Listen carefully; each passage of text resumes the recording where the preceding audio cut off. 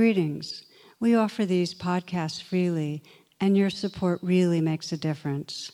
To make a donation, please visit tarabrach.com.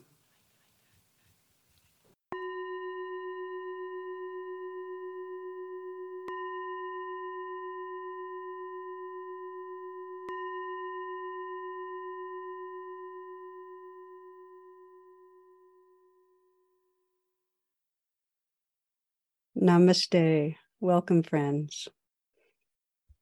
Our talk today is an interview I did with Dan Harris for the 10% Happier podcast.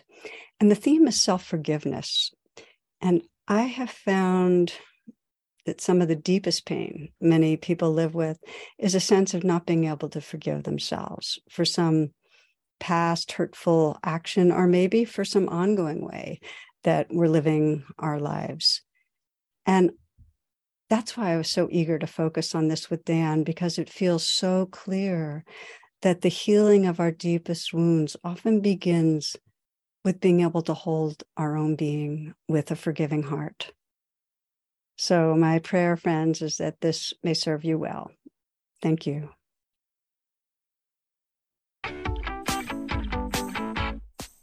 Tara Brach, welcome back to the show. My pleasure to be with you and with everyone, Dan. Really appreciate it. All right, let's start with your story of the tilted Buddha. What's that all about?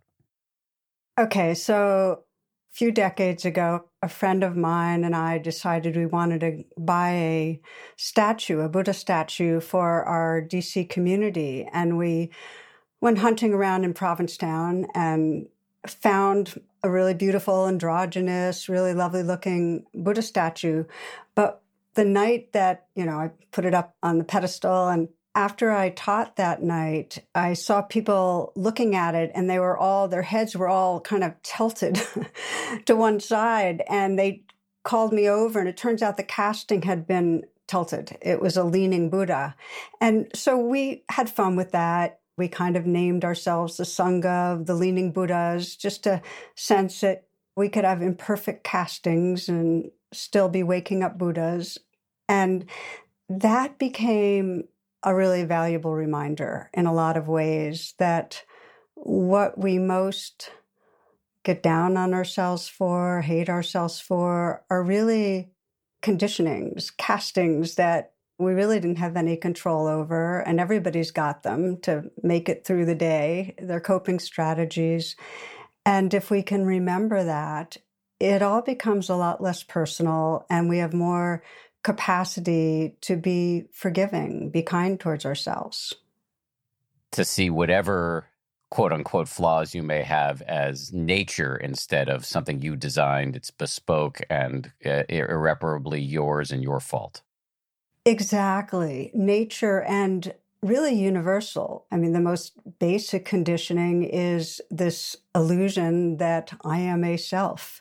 And right hand in hand, very close to that illusion, is a sense that something's wrong. Because when we feel separate, there's a sense that we're threatened or that we have to build ourselves in some way. So all the grasping and aversion of the universe comes out of that universal illusion. That's the basic casting we've got. And then it gets amplified depending on our DNA and our personal upbringings and the society we're in. But it's not like there's a little self in there that made some terrible mistake and chose to be wearing this armoring that we end up not liking. What you just said raises a million questions that I'll circle back to some of them. But I do want to ask you about something I've heard you say, which is that self-hatred or lack of self-forgiveness, and this is the quote, divides us from ourselves. What does that mean?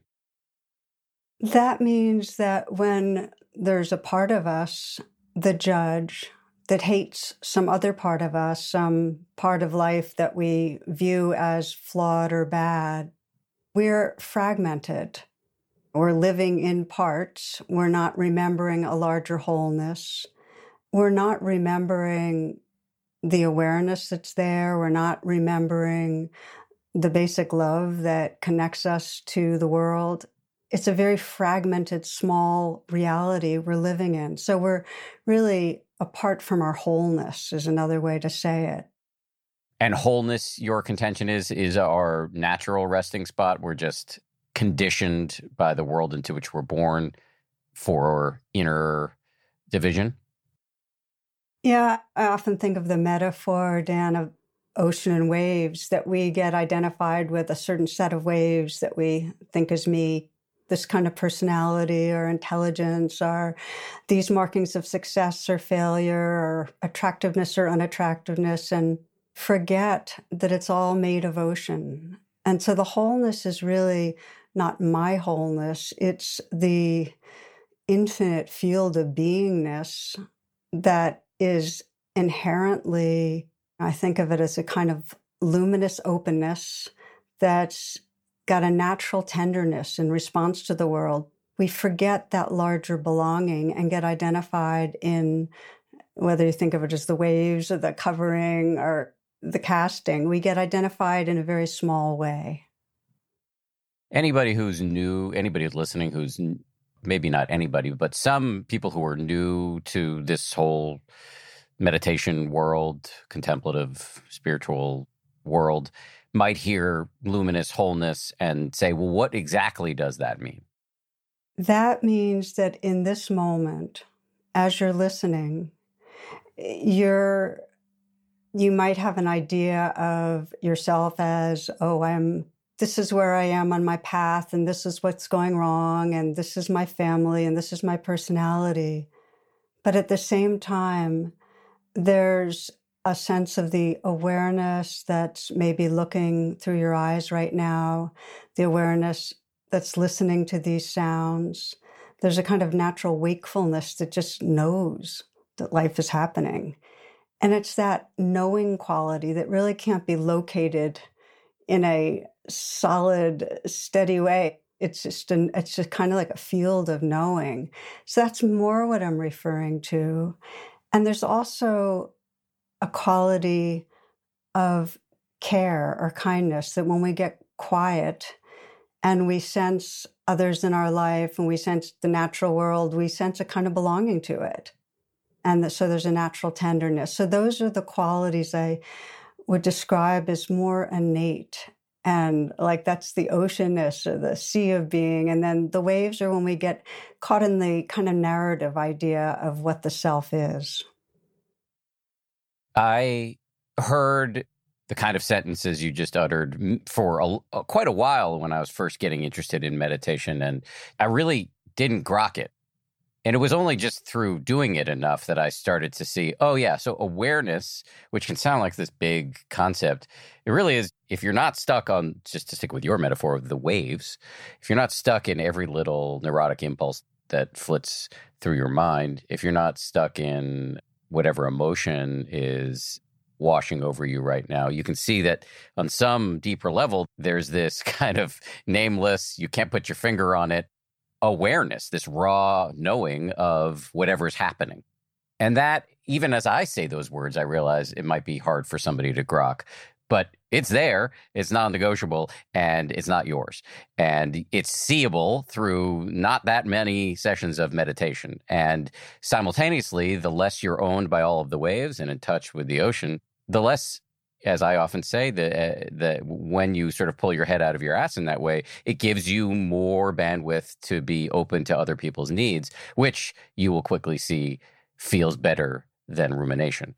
So anyway, is that as a kind of a street version of what you said? Is that an okay version of restatement? It's more than an okay version. It's eloquent. And sometimes with some people, I'll just say, well, take a few moments and try not to be aware.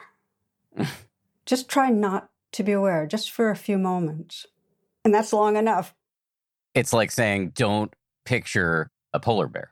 And yet the awareness really is always there. And the only reason it's obscured by our thinking, constantly living inside the thoughts. And as soon as, it's like if you're flying in a plane and you're always inside the clouds of thought. And then when you get, you know how it is, when you're outside of the clouds, you see the clouds, but you also are aware of the vastness of the sky. It's like as soon as our mind gets quiet, there is a quality of awakeness, of knowing, of presence, of what we call awareness. But I think what's interesting, and because we're really talking about how do we work with the divide against ourselves, is that's part of what blocks it, is that when we're down on ourselves, we get very contracted. We get into a very small place, and it's kind of like we're in this cocoon. And one of the gifts of beginning to accept ourselves, make peace with ourselves, love ourselves, forgive ourselves, is that all of that spinning of the thoughts of something's wrong with me and the feelings of contraction quiet down. And then we have access to what's always been there but was hidden, which is a real sense of spaciousness and a real sense of kind of a very open-hearted quality. In the excellent Dharma talk you gave on this subject recently, you talked about some of the cultural, societal, genetic forces that lead us to this contracted state quite often. You cited things like generational trauma, our DNA, the limits of our parents, aspects of the global culture. I'd love to hear you say some more about that here. Yeah, well, we're conditioned on every level. And I mentioned kind of the existential, to think that we're separate from others and to react to that by grasping and fearing. But then on the level of our caregivers, if our parents weren't attuned to some degree to us, if there wasn't some sense of understanding and care, then there's a feeling of more severed belonging, that we're more separate, that there's more fully that there's something wrong. So the messages that our parents give us, and most of us had parents that in some way, because of their own pain and fears, projected on us who we were and had some message: be different, be more, be better. And that, so we internalize that. So that happens on the biographical level in our families. And then the society, we think society's thoughts. We take on the ideas of the standards that our society gives us and measure ourselves against those. And the gap can get even bigger, that I'm supposed to look a certain way and I'm supposed to have this kind of success and this body type. And so all of those are forces that really impact that sense of, am I okay or am I not okay? And probably the most insidious on a societal level is that we have a built-in hierarchy. Most societies do. And so, especially if we're in one of the non-dominant groups, especially if we're Black, Indigenous, person of color, that's the most blaring in the United States, there's a messaging through every institution, through the justice system, through the schools, every level of less than, that your life isn't as valuable. So there's all these different dimensions of where we get the messaging, but we end up having the belief deep down that something's wrong. And it doesn't help usually, especially when it's really deep. And I'd say the deepest is when there's trauma, early trauma, because when young children are traumatized, the trauma feels bad and they make the association, this feels bad, I'm bad. And it can be very pre-verbal in a way. It's just very, very deep. It doesn't help to say, oh no, it's not your fault, you didn't cause anything, you're fine, you're good. You can't be talked out of it.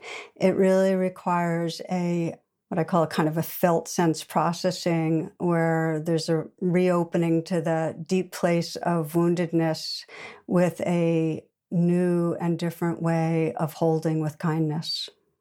We're going to unpack some of those words the further we get into this interview, where phrases like holding something with kindness. We're definitely going to get to that. But let me ask you first, I suspect this is something you hear all the time from people. Well, if I forgive myself, I'll never change. I'll be totally resigned and I'll be eating ice cream for the rest of my life and I'll never get off the couch. And there are so many things about myself that I need to change that are objectively unacceptable. So what are you telling me, Tara Brach? That you're in good company thinking that. That's probably the main reason people have for not accepting themselves or forgiving themselves is because there's a belief that by being on our own case, we'll nudge ourselves to change. And that inner judge deep down does have a good intention. I mean, the intention of the harsh inner critic is to improve ourselves so we'll get to belong again, so that we'll be lovable. And so it helps just to know that, okay, I'm judging myself because I think it's going to help. But then what I usually invite people to do is just check out, is it working? I mean, does judging yourself or not forgiving yourself really help? And if you were better, how much would be enough? How much better do you have to be to really feel like you're enough? And so most people, when they take a close look at the suffering of hating themselves, will find honestly that hating themselves or judging themselves does not promote good personhood. It doesn't really help. Some major contributions have been made here by our mutual friend, the great Kristen Neff, the researcher at the University of Texas, who really has pioneered and she's been on the show many times, many people will be familiar with her work, but just to restate one of the top line findings in support of what you just said, Tara, that people who are self-compassionate, in other words, have an inner coach rather than an inner drill sergeant, who have their own back, are more likely, not less, to reach their goals. And I needed to hear that over and over again. I need present tense to hear it over and over again because I revert to my cultural, familial, personal conditioning quite frequently. Anyway, so if anybody's listening to this and thinks Tara's serving up meaningless goo, you are wrong. Tara is correct. Research shows not just in terms of being our own inner coach and being kind towards ourselves, it actually improves our relationships with other people. I know for myself, in terms of being down on myself as a mother, that the more that I went through a phase where I just felt like I was just driven, working really hard, and didn't feel like I was giving my son enough attention, and really aversive to myself for it, really down on myself. And I realized the more down on myself I was, the more impatient and controlling and judging I was of him. And that as I started working that one and seeing that, well, behind my drivenness, this was my fear. I had fears of failure, and I was trying to soothe that fear and trying to feel better about myself. And when I just committed to, okay, forgiven, I'm imperfect and I love him. The more I did that, the more when I was with him, I actually became like way more spontaneous and playful and available on all levels. And so that's just a personal example, but most people find there's a direct correlation with our capacity to let down our own armor against ourselves, and it actually allows us to be more open to each other. I completely buy that story that you just told. And I would just add, and I'm sure you already know this, but I say it for any hardworking moms out in the audience. As the son of a hardworking mom, it was incredibly important for me to grow up with a driven, hard-charging boss, and meaning that she was a boss in her workplace. And so that was, I suspect, and I don't know your son, that both your hard work in the world and your hard work on yourself paid off for him. That's just my gut. Well, you probably helped the healing process along by speaking for my son a little bit. Thank you. I'll have to let him know. That'll help. Good. Well, I'm speaking from pure projection, but again, as the son of a hardworking mom, I loved it. And it's been really good for me to have her in my life in many ways. Much more of my conversation with Tara Brach after this.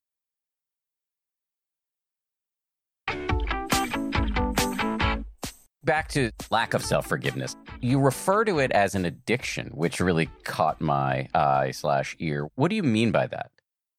Yeah, so if we define terms, I think of forgiving as a kind of a disarming our hostility against ourselves.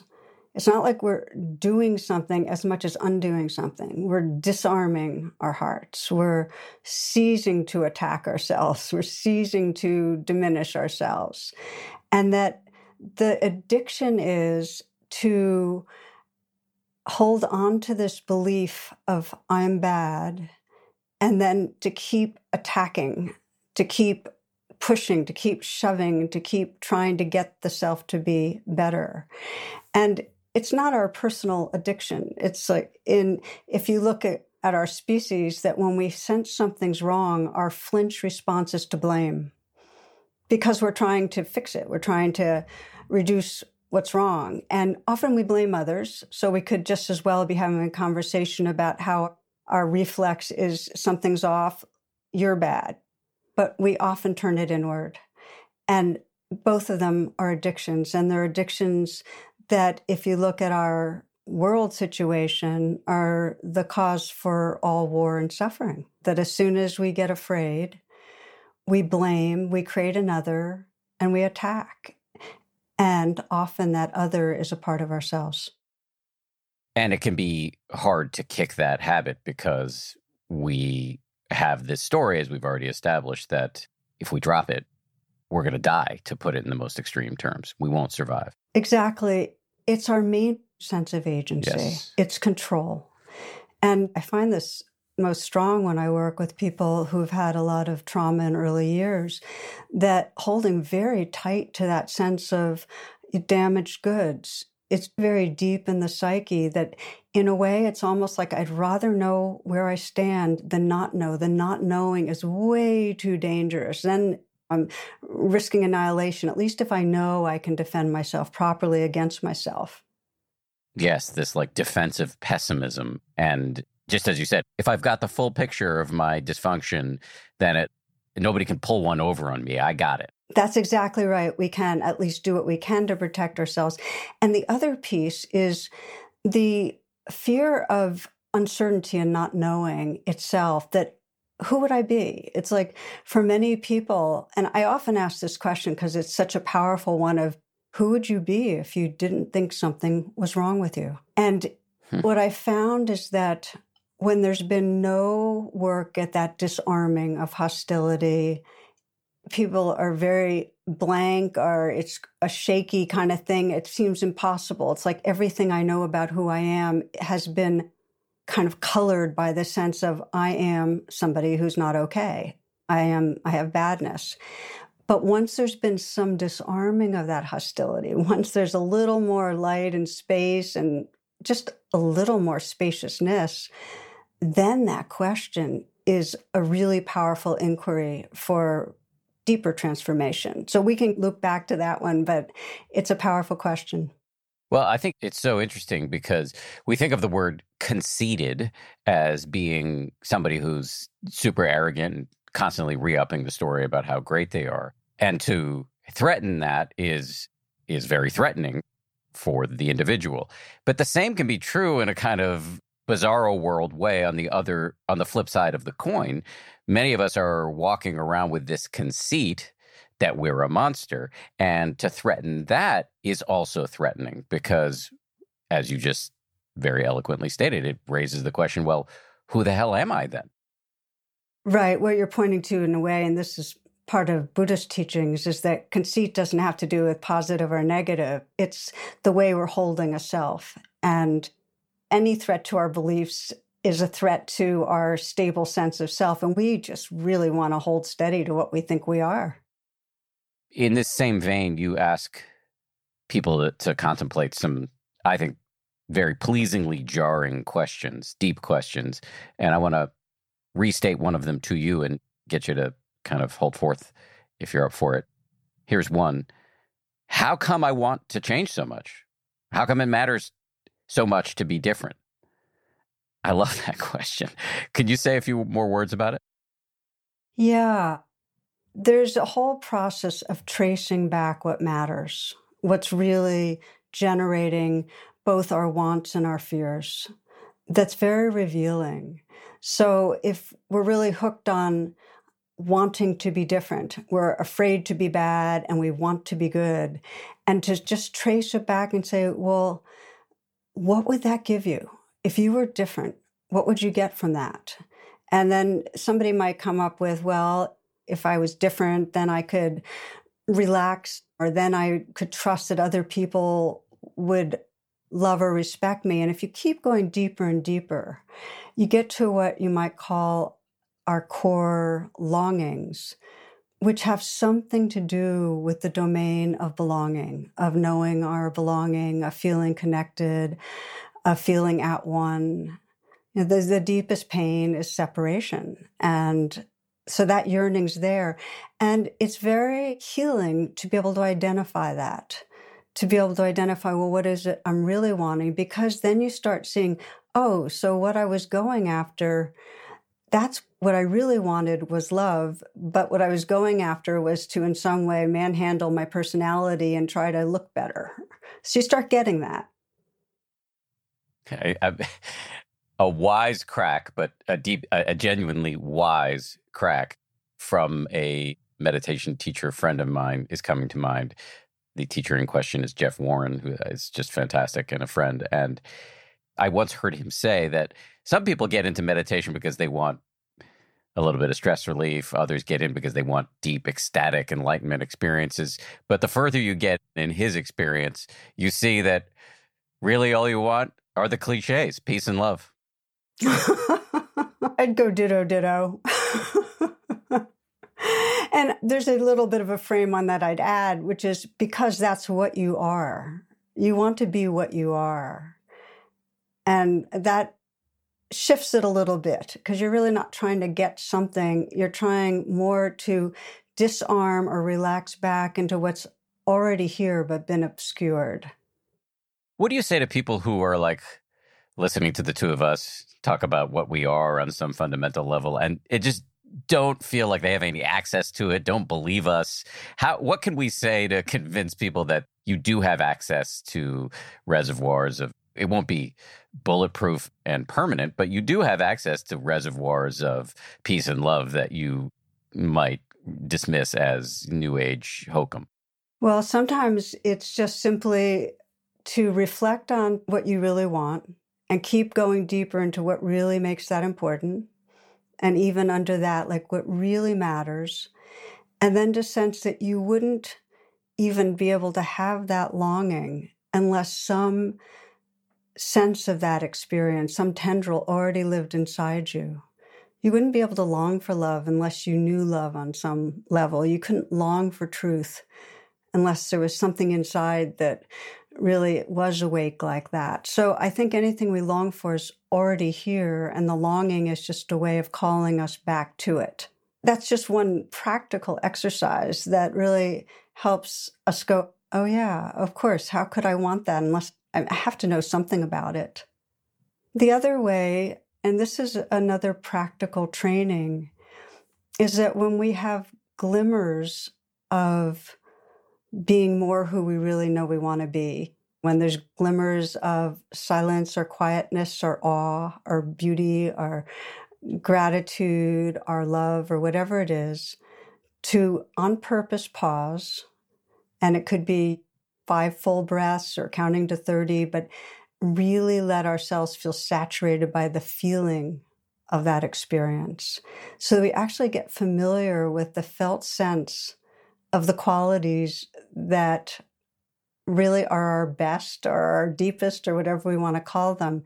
And there's a whole lot of neuroscience behind that, that our habit, our default is to fixate on negative stuff and identify with it. And the more we have experiences that are what I sometimes think of as our innate goodness, or I sometimes call the gold, or who we really are, but the more we have wafts of that or tastes of that, and we pause and very consciously let the feeling fill our body and breathe with it, it actually moves from the explicit to the implicit mind. It gets remembered more regularly. And what usually happens is that only negative stuff drops into our implicit memory and comes back.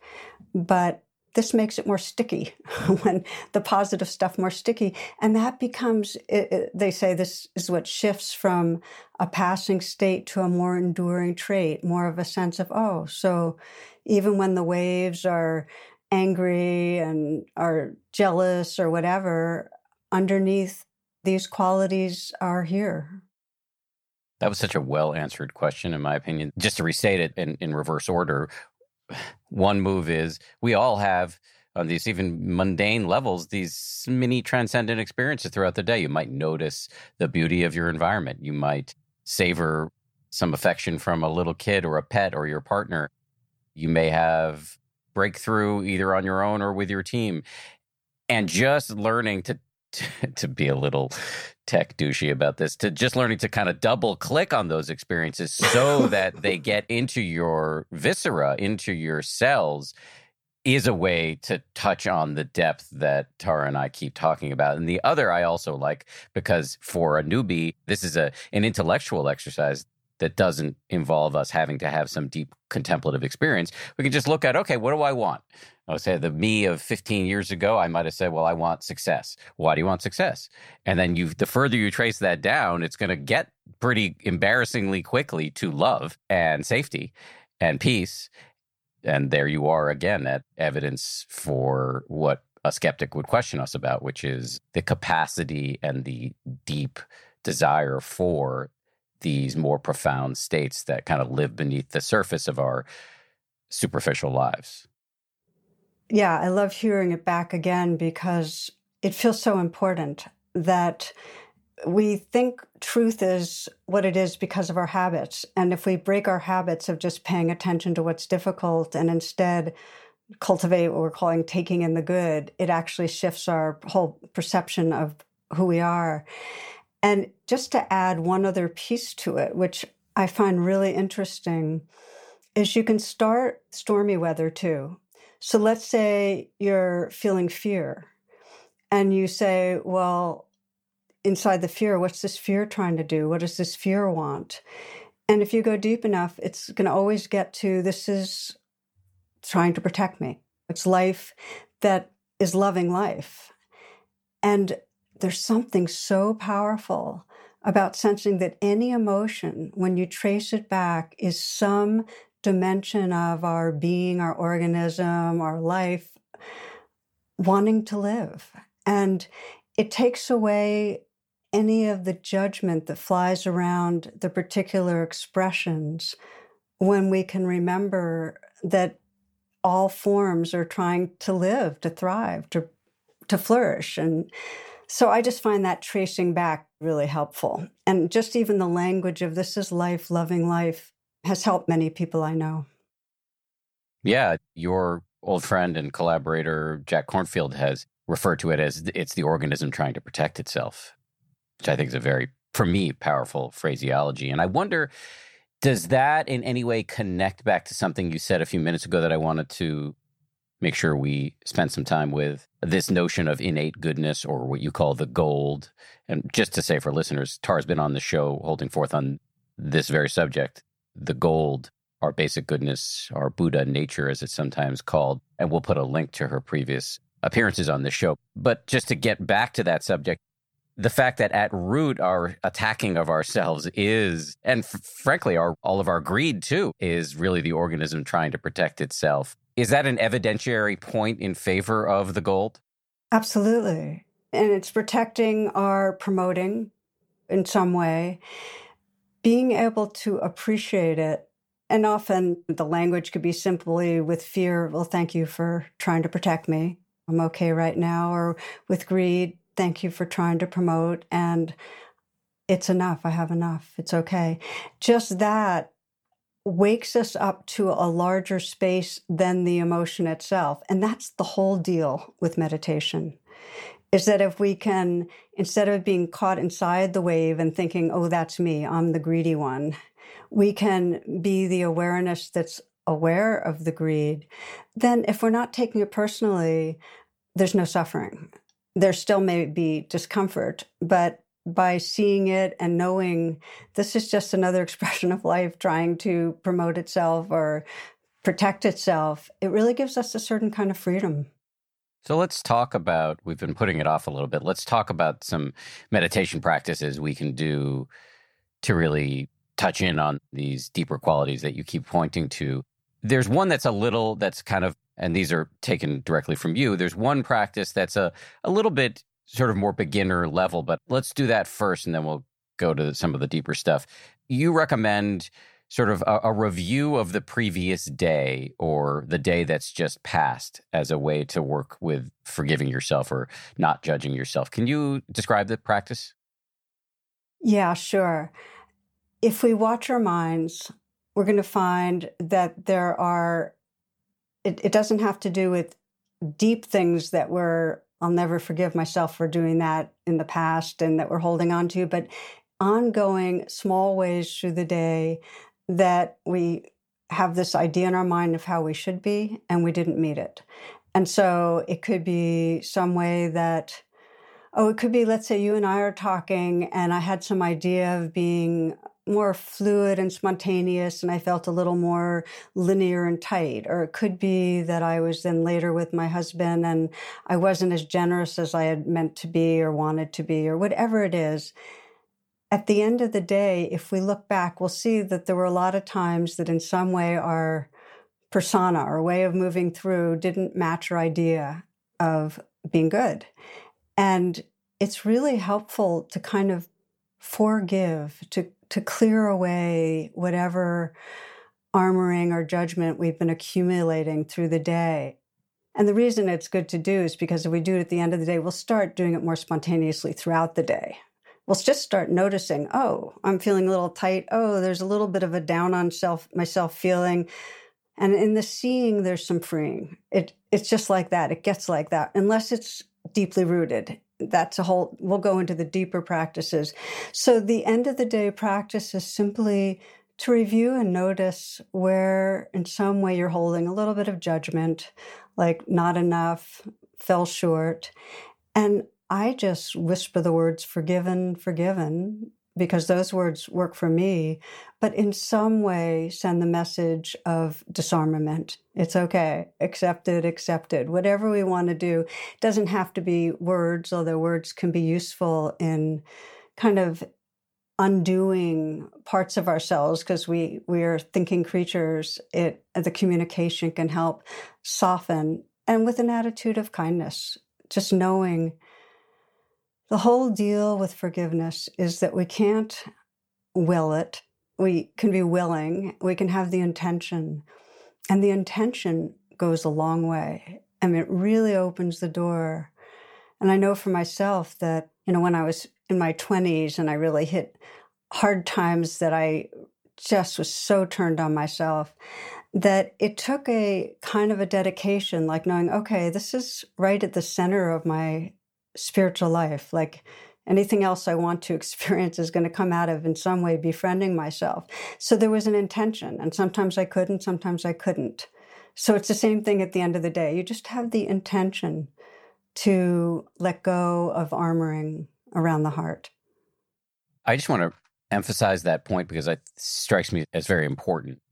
When you are doing this practice, you're lying in bed or you're getting ready to go to bed, or it's first thing in the morning and you're reviewing the previous day or the day that's just finished and forgiving yourself for all of the allegedly stupid things you did, you don't have to force yourself into a forgiveness that isn't there. There's something about the bicep curl of intending to forgive, just the way we do a bicep curl toward friendliness or compassion if we're doing Brahma Vihara practices where we're imagining people and hurling phrases at them like, may you be happy or may you be safe. We don't have to feel the thing. It's the intention to feel it that will build the muscle over time. That's exactly right. Because I have worked with people who have really hated themselves. And I'm thinking right now of a woman I worked with over the years who was just binging a lot on sugar and so on. She just could not forgive herself for that and for ways that she kind of had that a learned helplessness. She'd just give up on things and she just couldn't forgive herself for how she was doing her life. And so we didn't try for forgiveness, she knew she wished she could forgive. And that is the beginning of self-kindness, just to even wish you could forgive. And so that's the place to start, because there's something in us, some wisdom, some love in us that doesn't want to hurt, that wants to be happier. So we start where we can. It's not something you necessarily can do, but the intention actually creates an atmosphere that's incredibly conducive to having it unfold. Somewhere along the way, in the course of the hundreds of interviews I've done with researchers and meditation gurus, as somebody, and I think it was this guy, Sean Acor, who was on the show several years ago, somebody recommended to me that I do sort of an evidence-based gratitude practice at the end of the day, where I just think back at all of the good things that happened during the day and try to take it in. And I'm just wondering whether this end of the day forgiveness practice might pair well with that. Well, I like you bringing it up, because if all you do is look at, oh, what did I do? How am I holding against myself? That can be, you feel lightening up after doing it. But my husband and I have a practice at the very, very end, before we say goodnight, of just asking each other what we're grateful for during the day. And there's something about gratitude that is so sweet. And again, as we were talking about before, it reconnects us more with who we're most at home with being. So I love that as a kind of a way, a very sweet way to end the day, or to start the day, or in the middle of the day too. Healthy cocktail. Yep. Much more of my conversation with Tara Brach after this.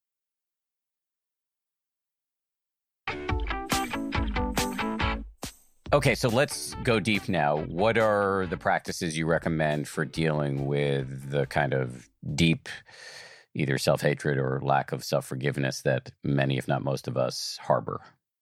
Yeah. So before I describe the practice itself, I was reading a while back, Carl Menninger.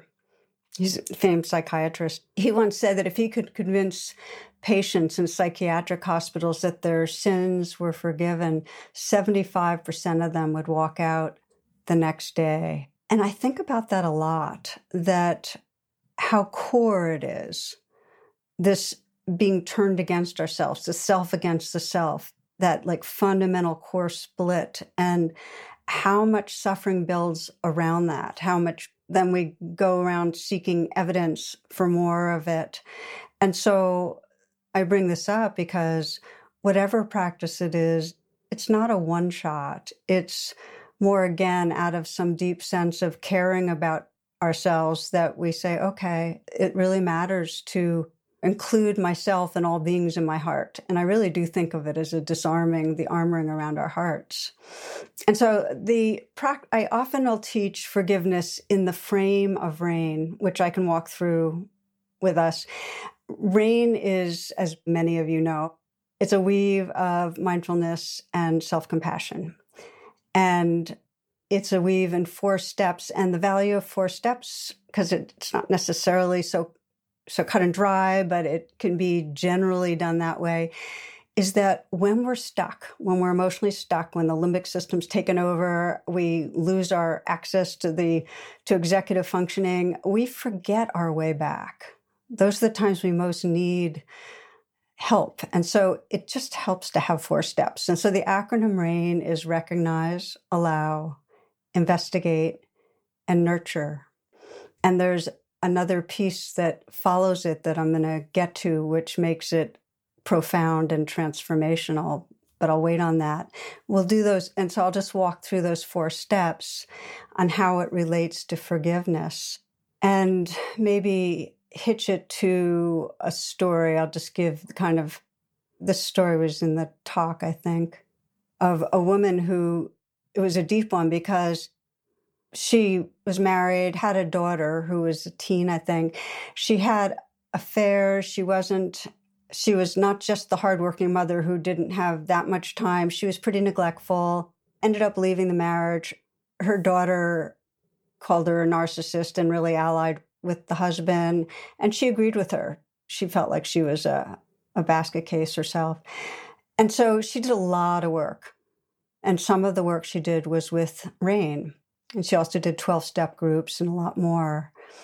And what she had to do is come face to face with a deep sense of, I am flawed and I am bad. I am pure badness.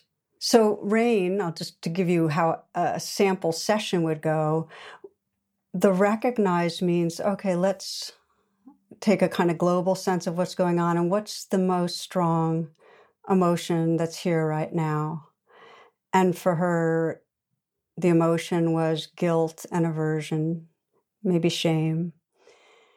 And then the A of rain, allow, is just let it be there. It means don't try to fix it. Don't try to change it. Don't ignore it.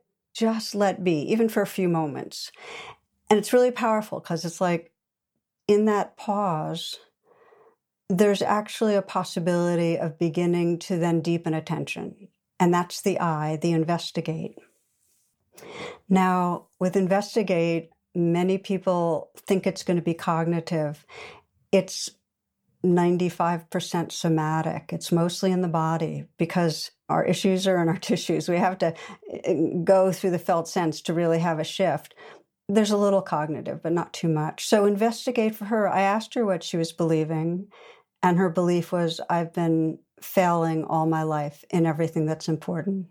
And I invited her to feel that feeling of failure in her body. And it was a kind of a hollowness and an ache and a squeeze. And something I often will do in helping to somatize, to get into the body and the felt sense is I'll say, well, express it through your face and your posture. And for anybody that's practicing on your own, it's really helpful because we're so mental and we need ways to come into our body. So when you make the expression on your face and you actually, for her, the kind of hunching of her shoulders and the caving of her chest, it helped her to actually access the deep sense of pain, of shame, of hollowness, of wanting to disappear.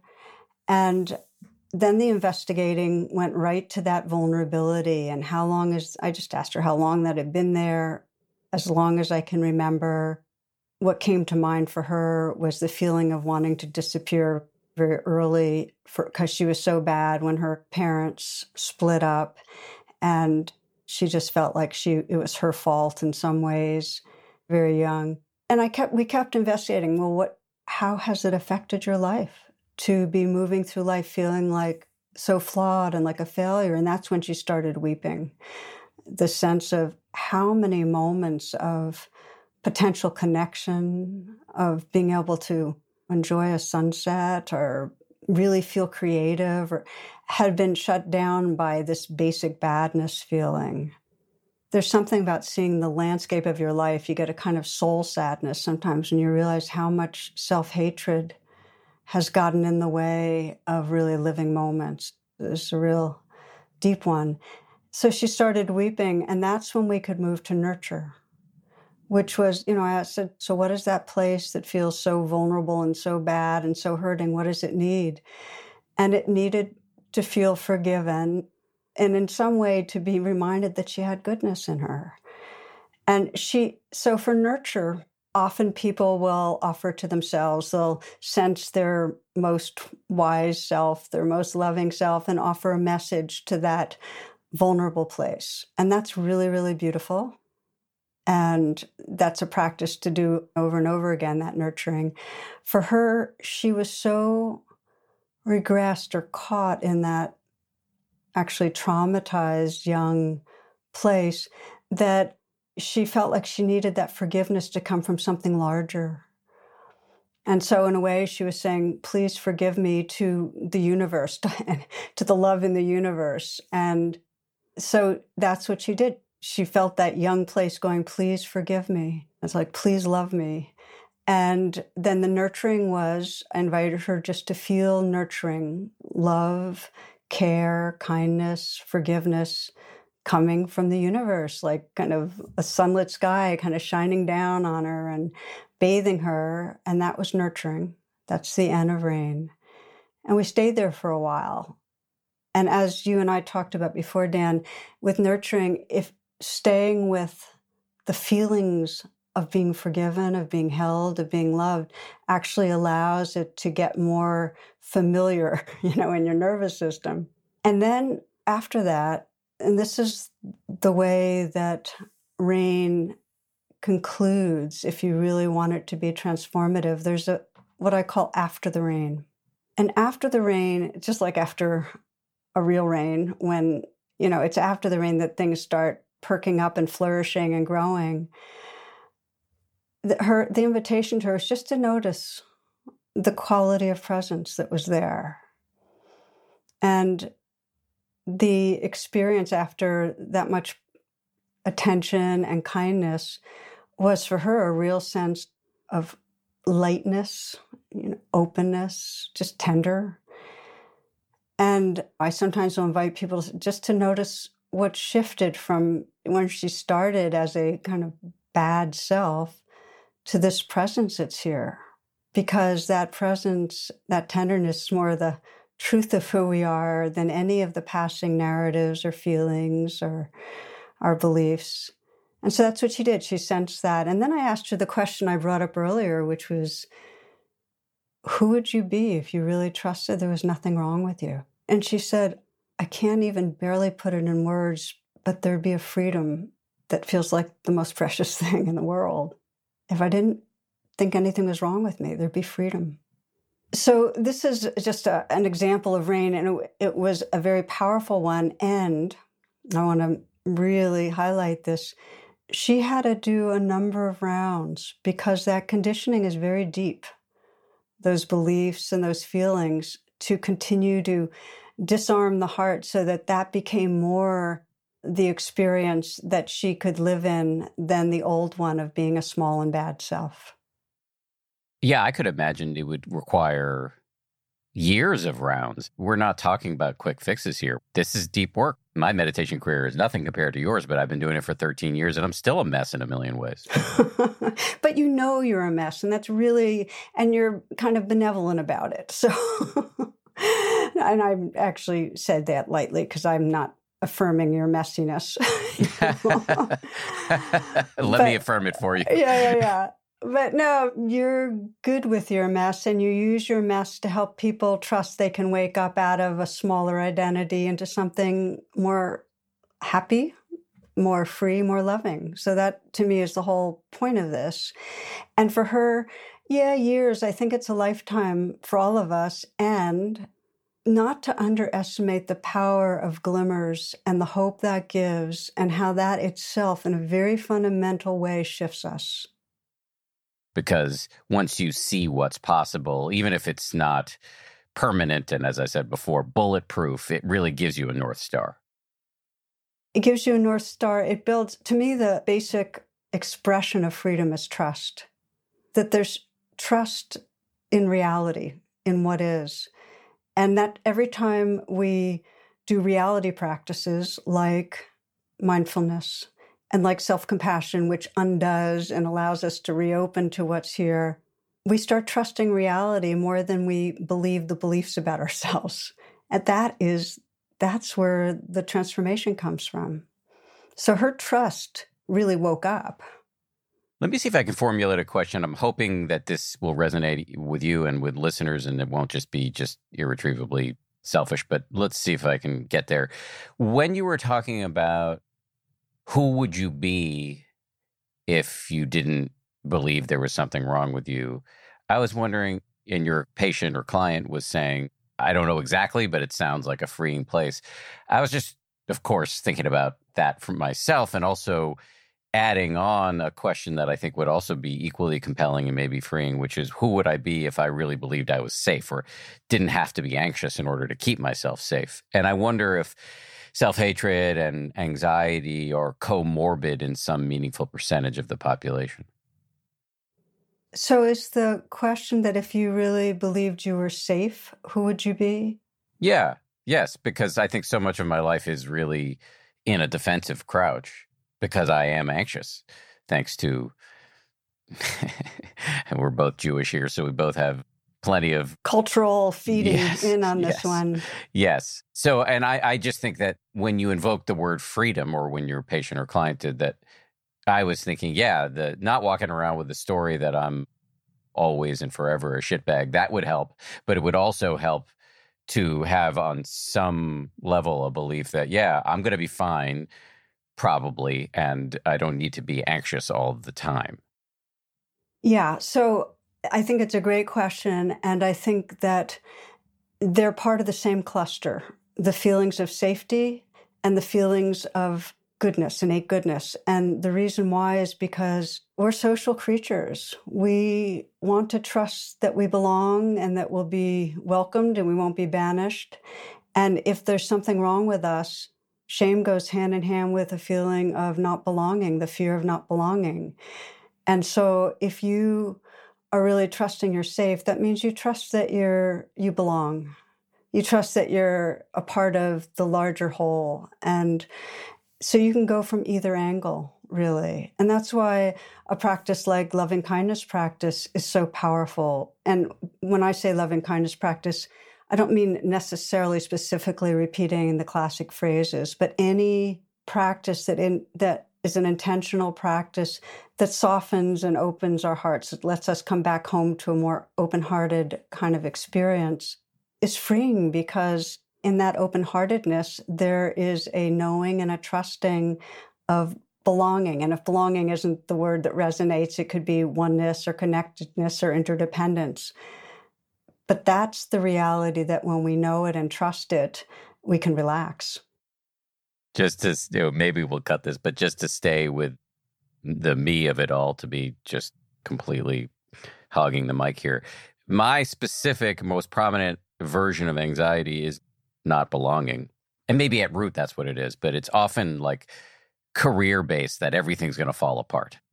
And I can feel how that fear constricts me creatively and interpersonally as I move through the day. And so that, it doesn't always, I mean, I think I've done a lot of work on it, but it's still there. And I think that's what I was thinking of when I talked about anxiety being comorbid with self-criticism. And I can't quite articulate how, but in my mind, there may be some linkage between constantly telling myself I'm bad and constantly telling myself everything could fall apart. So let me ask you a question then. What do you imagine if everything fell apart would be the worst thing? Like, what would be so horrible for you if it fell apart? I imagine that all the time. I try to actually work with this in a quite deliberate way. That's why... Not just one of my favorite Buddhist terms is prapancha, these sort of horror movies we make in our mind in an instant often. And then there's a related practice that I'm intrigued by from the Stoics, which is to therapeutically imagine the worst case scenario, because then you realize it's not that bad. And so I actually quite frequently do that. Okay, Dan, if X, Y, and Z happens, what's going to happen? Like, oh, you lose your house or whatever, I'll be fine. My wife and I, she constantly tells me if she catches me in a state of concern, we'll figure it out. And I know that, and yet the anxiety does come back. So I wonder whether there may be more to go on that, that it's not just, oh, you'll lose the house. Or I wonder if you keep going and saying, really, what's so bad about it? Like, and I'm asking you that because I feel like I'm somewhat similarly. A lot of my emotions circle around not failing at what I'm doing versus other things. And so I just wonder for you what it would mean what does not having it not work out mean? And it may not be that you have something right this moment to say more than you have. I think there would be the answer, the feeling that's surfacing is something like humiliation, maybe? Right. So humiliation, and if you keep tracking that, humiliated in the eyes of... Exactly. Right. Right. My friends, my family, I guess. Yeah. So same for me. And so there's this kind of basic worth thing that everybody will like me and include me and I'll be all fine and respected as long as I do well. But as soon as I don't do well, all that comes into question. So it's just building an identity and a safety and an okayness around performance.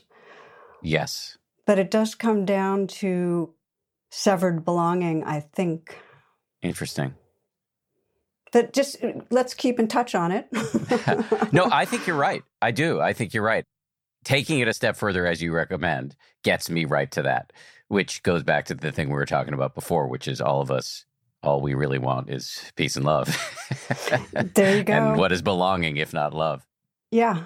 Yeah. I think that's true. Speaking of love, I want to finish on, and you touched on this a little bit, but let's just put a fine point on it.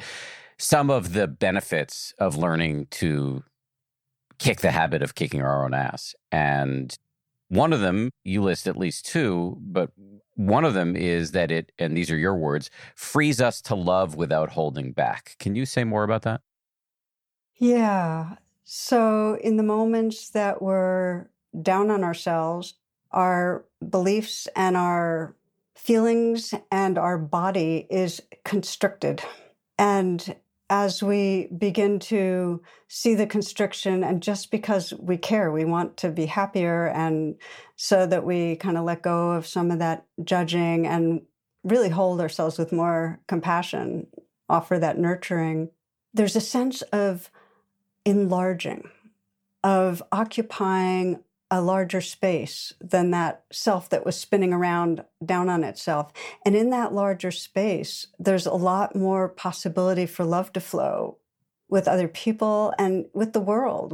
There's just more in love with life that's possible. So it's really the movement from a constricted, turned in kind of attention on fixated on what's wrong with me to an opening, an undefended opening where we're able to be in communion and connection with our world. So those are big words, but it's actually the felt experience. And people notice in a moment that you really can sense, wait a minute, it's not my fault. It's not my fault that I'm this way. You really kind of get that this is the conditioning, that there's no self in there that wanted to be bad. In the moments that we get it's not my fault, in the moments we get that we were trying the best we could, that was life loving life in its own contorted way, some tenderness opens up. And one of the metaphors that I share in this talk that I think is so useful for people in opening up that loving is the story I tell of a person who's walking in the woods and they see a dog under a tree. And they go to pet the dog, and then the dog lurches at them, really aggressive, and its fangs bared and so on. And so the person goes from being friendly to being really blaming and angry, but then they see that the dog has its leg in a trap. And then they shift again from that anger and blaming to, oh, you poor thing. I mean, they may not get close because they realize that the dog's dangerous, but their heart shifted. And when we start seeing ourselves that way, that when we're acting in ways we don't like, when we're acting arrogant or defensive or critical or deceiving people or whatever it is, our leg's in a trap. There's something hurting behind that.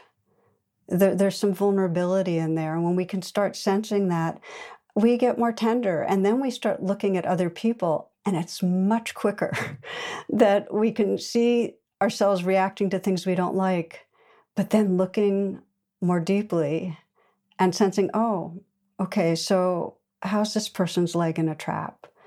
So we get more loving, and we also get more compassionate because we start seeing more clearly, everybody's living with their own hurts. It's like, be kind, everyone you see is struggling hard. We start getting that more. Oh, I completely agree. You said it was big words, but I think it's commonsensical too, that if you're less stuck in cycles of rumination around how bad you are, that's just more airtime you can give to other people. And the more you have a sense of okayness vis-a-vis your own dysfunction or ugliness or whatever, the more you see that everybody's got their stuff, and it can make you less judgmental. So I completely agree. Let me just run by you before I let you go. The other benefit, and you may have already covered this, but you mentioned this in your talk, and so I just want to give you a chance to say more. if you feel like it. The other benefit of self-forgiveness, you say, is that and these are your words, it allows us to open beyond a limiting identity, to taste the mystery of who we are, that timeless, formless, loving awareness. Those are big words. Yeah, those are. And this is what I was talking about in After the Rain, that when we've disarmed the heart, let's say you've been blaming yourself for years for in some way hurting somebody in your past or continuing to be hurtful. And somehow or other you get big enough, you open up enough to see that it's coming from a wounded place, you care, you're kind towards yourself for the wounding, there's more space. When you then sense, well, who am I? The more forgiving and kind you are, the more you don't feel solid. You don't feel constricted. Rather, there's more of a kind of a field, a kind of tender field of being. And this is something not to necessarily take my word for, but importantly, sense in the moments when you're feeling kind towards yourself or others, in the moment when you're feeling forgiving towards yourself or others, just investigate a little and sense the quality of self that you experience. And I think you'll notice that it's much more diffuse, it's much more open, it's much more filled with light and tenderness. Last question before I let you go. I say this from a place of totally agreeing with you about self-forgiveness and self-compassion. And yet, what role in all of this is there for accountability, given that many of us, all of us, have genuinely made mistakes and hurt other people? Yeah, it's actually a really important question. I mean, I'm glad I want us to have this as part of it, because one of the misunderstandings about forgiveness is that in some way we're condoning what we've done and that we're just able to say, oh, okay, now I can forget about that one. And it's actually quite different. I found that what forgiving does is, when we respond to ourselves with that kindness, is it makes us more responsible. That when we're not forgiving ourselves, we're caught in a kind of constriction that actually has us repeat the behaviors that we don't like over and over again. But when we start forgiving ourselves, we have access to more of the resources that we really need to behave the ways we want to. So we actually naturally become more accountable and responsible.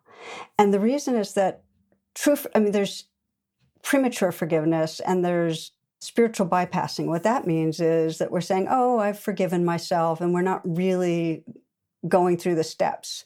And that's a lot of delusion.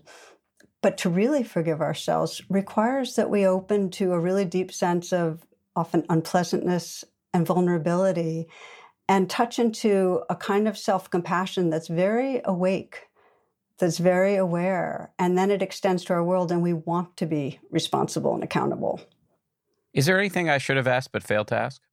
No, more that we're speaking, this interview is on November 9th, and it's the day in the United States after our midterms, and there is just such a parallel to the suffering, the inner suffering of being divided, and the suffering in our world of living in kind of hostile cocoons with different realities, and with really living in a way that breeds such distrust, and that expression, the center won't hold, that there can't be real communication and a healthy society because of it.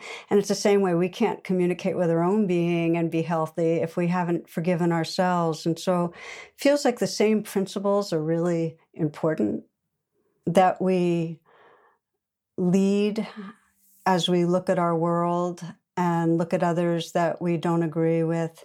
We lead with the intention to see past the behaviors to the hurt that's underneath, and that we lead with the intention to bridge the divides, because there really is no happiness or freedom unless we bridge the divides. In this way, the personal is political. Absolutely. And forgiveness, self-forgiveness, truly is a political act. At the very least, it can, as we've discussed, make you more pleasant to be around. And as it reduces your judgmentalism toward the people in your orbit, you can extend that infinitely beyond to people with whom you disagree. That doesn't mean you condone their views or their actions, but you can have some empathy for it in a way that makes it much more workable rather than shouting across an unbridgeable divide. That's exactly right. So you're not feeding the violence that keeps spinning in our society. You're actually part of the healing at whatever level. This is genuinely my last question. If I can get you to shamelessly plug pre-forgiven, shameless self-promotion of anything you're putting out into the world resource-wise that you would want to direct people towards. Yeah. Boy, I was coming in so selfless, Dan. I wasn't thinking of self-promotion here. Yeah. Let me help you. Cloud Sangha. I know you're involved in that. Am I right about that? Yeah. So, yeah, that's a beautiful one. So Cloud Sangha is a online community for people that really want to bring mindfulness into their relationships and have a group of people to deepen intimacy with, a spiritual community, a mindfulness community. And they're mentored by really fantastic, experienced teachers, small groups of 8. So that Cloud Sangha really is a way to have online community that is quite powerful. And then, of course, the other is as you're deepening attention to the extent that you feel like, wow, these practices are waking up my heart and mind, and I want to share it with others, at some point to consider the Mindfulness Meditation Teacher Certification Program, which is TCP, as a way to both deepen you on your own path and also to assist others in waking up. I heartily recommend both of those. And also just to say, Tara's written a bunch of books. I will have mentioned these in the introduction, but they include and are not limited to Radical Acceptance, True Refuge, and Trusting the Gold. She also has a podcast that you should go check out where you can hear her Dharma talks. So she's done a lot in this world, and you should go check out all of it. Tara, thank you very much. Really appreciate your time. I love being able to do this. Thank you, Dan.